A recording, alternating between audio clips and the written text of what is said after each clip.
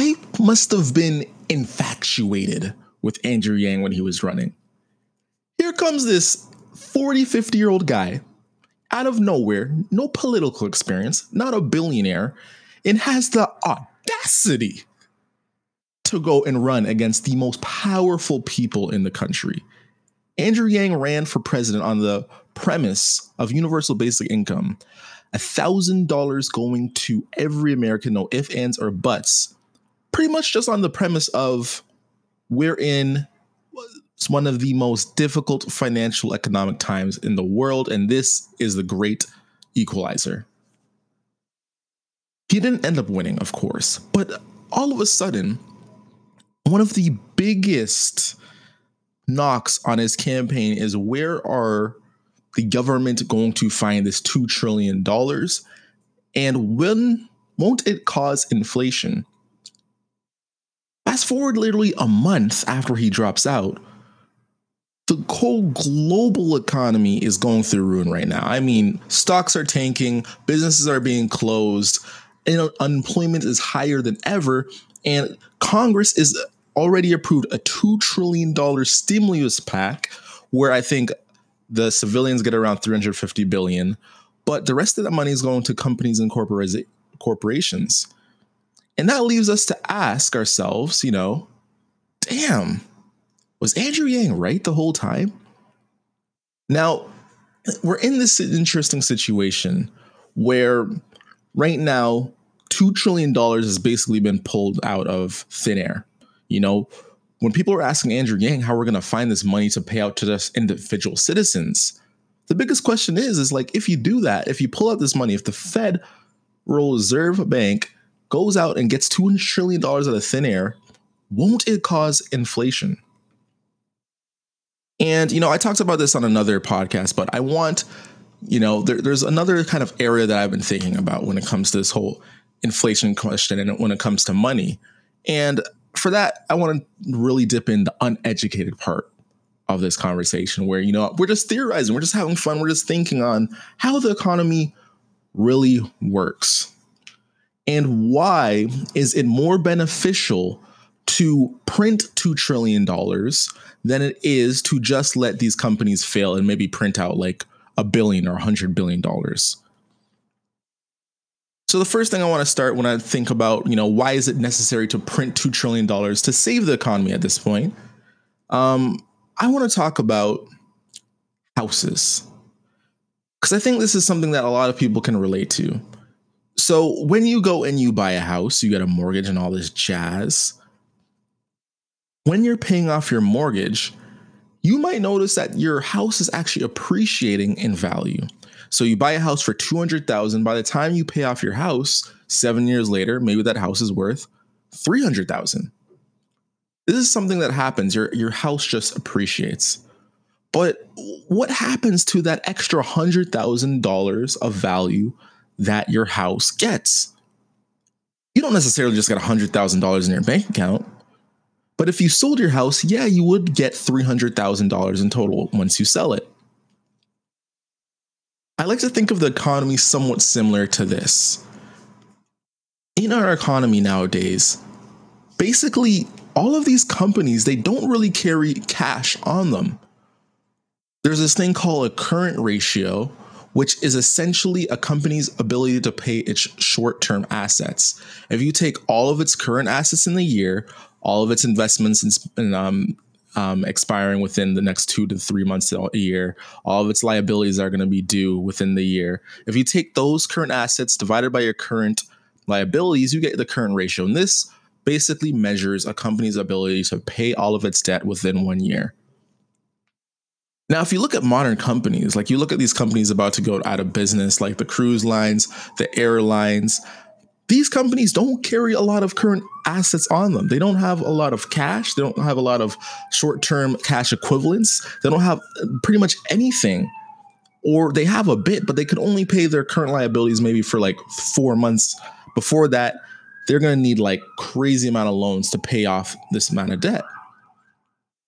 And thinking about this as rational citizens, it's normal for us to feel like, wait, why are these companies not keeping money on them? Shouldn't they be saving for a rainy day? Because of course, as citizens, that's what we're always trying to do. And when I really started to think about this phenomenon, I started to really think just in general about our economy and how it works in general. You see, right now, the way that we run our economy, we do not want companies to hoard amounts of cash. Think about a bank. When you put money into a bank, they don't keep all of your money. They will only keep around 30% of all the money that you give them. So what happens to the rest of that money? That rest of the 70%? Well, that's the money that's being loaned out to businesses for small business loans and large business loans. And that's the money that is being loaned out to you getting your mortgage. You see, by them being able to look at their numbers and realize that a lot of people aren't going to actually come and request this money at a time, they can keep facilitating that money and putting it through that economy, causing the economic growth in the economy. So the way that the bank does this, it only carries around 30% of all the money they make and invest the rest, basically. That's what these businesses are essentially doing as well.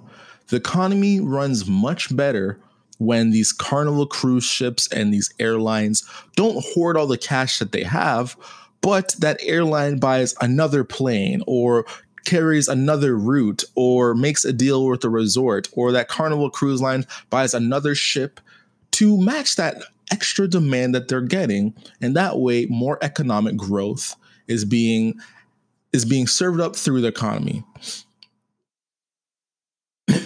Now, when it comes to where does this $2 trillion that the Fed prints out, where does this money come from?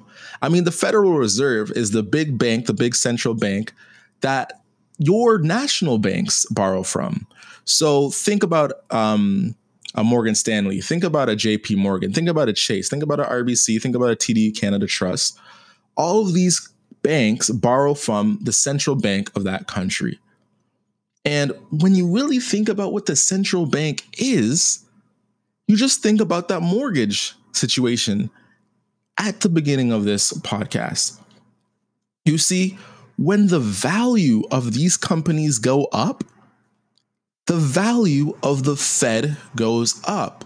And when the Fed, the Federal Reserve, the US Central Bank, when the Federal Reserve, they're giving $2 trillion back to the economy, realistically, what they're doing is they are giving the accumulated economic surplus, economic value, and they're giving it to the economy, right? So when you think about someone who owns a house that bought it for $200,000 and the house is $300,000, when your house goes up to $300,000, at that point you're like, I might want to get a home equity line of credit and do some renovations, or maybe even buy another house with that, or use that money to invest. And essentially, what the central bank has happened is our economy is like that $200,000 house. And after 7 years, it grew to $300,000. So what the Federal Reserve is saying is like, hey, look at all this accumulated economic wealth that we have. We will give that amount of money back to the economy, because technically we've created so much economic wealth in the economy that we can give some of it back to it. That's kind of the way I try to wrap my head around it. And of course, when you're talking numbers through a podcast, it is, of course, a bit hard to follow. So basically what I'm saying is that there are two types of profits in the world, right? There is the profit of you have your revenues, you minus your expenses, and you get your profit. The other type of profit includes opportunity cost. Essentially, what that means is that if you had the opportunity to make more money, you actually have lost money through opportunity cost. For instance, if you had a chance to go to college, university, get a degree and get a job in finance or something like that, and you didn't do it, and instead you worked at a job, maybe you were just working, you're working fast food at that point, making minimum wage. Well, your opportunity cost in that situation would have been going to university and getting a higher paying job, right? In the economy, there's a lot of things that make sense to us, cash wise, because the numbers make sense. Like, when it comes to someone making $200,000, $300,000, $400,000 a year, the way that the economy affects them is very similar to the way the economy affects us. What I mean by that is, if you have debt, if you have credit card debt, that is going to hinder you. If you make $100,000 a year, the stuff you can afford at $400,000 a year is pretty similar. However, when the numbers get extremely big, I'm talking about billions or hundreds of millions or even trillions, then that term opportunity cost becomes more substantial than just thinking about the economy as revenues and expenses. What I mean by that is, when you have $10 billion or this ridiculous amount of money and you don't take an investment, that investment that you didn't take can make the $10 billion that you had worth only $5 billion in the future, right? If you're one of these oil companies and you don't spend $1 billion of your dollars, and you don't spend $1 billion of your dollars literally lobbying against Congress or lobbying some other lawmakers or political PACs to protect your rights as an oil company, then of course you're going to lose money in the long run, because some bill is going to come out that says oil companies are evil and they need to create a carbon tax on them. And you're going to be taxed out the wazoo for all the pollution you do in the atmosphere. When it comes to these big numbers, you can't just keep $10 billion and not invest it, because that $10 billion will actually be worth less if you do that. When it comes to trillions of dollars now, that amount of money, if the Federal Reserve did not put that $2 trillion in the market, then when the airlines go out of business, that severely impacts. Like, if an airline goes out of business, like, that's less flights. The flights are more expensive. And the way that we knew the economy before is going to be fundamentally different. If a cruise line goes out of business, you can't just get that vacation cruise line going up 5 years later. After 5 years, it's going to be way more expensive. There's going to be less people offering that type of service. And that cruise line might not be available for the next 10, 20 years, because no one wants to give them business loans, because they see it as a risky business that the Federal Reserve or the federal government doesn't consider necessary enough to actually bail out. All in all, when it comes to why the economy can print out $2 trillion, it literally isn't wasting money. It's not pulled out of nowhere. That $2 trillion is actually the economic value that we've been creating from just working this whole time. And as always, the best, most brightest investors, they're the uneducated ones. That's because the uneducated investor, they never stop learning. As uneducated investors, I'm just throwing some stuff at you. I'm not an economics expert. It was my major in my undergrad, but realistically, I don't really know anything. I'm going to be honest. I barely know anything. I'm just spitting off the top of my dome. If you disagree with me, hit me up on Twitter. My Twitter is @FlyStewie. Hit me up, follow me, leave me a 5-star review on iTunes if you love this podcast. It really helps us grow. Thank you to all the people who have spent the 2 to 3 minutes that it takes to go to iTunes and leave that review. Trust me, man, it means the world. Thank you so much for doing it. And as always, flight crew, we have to take off.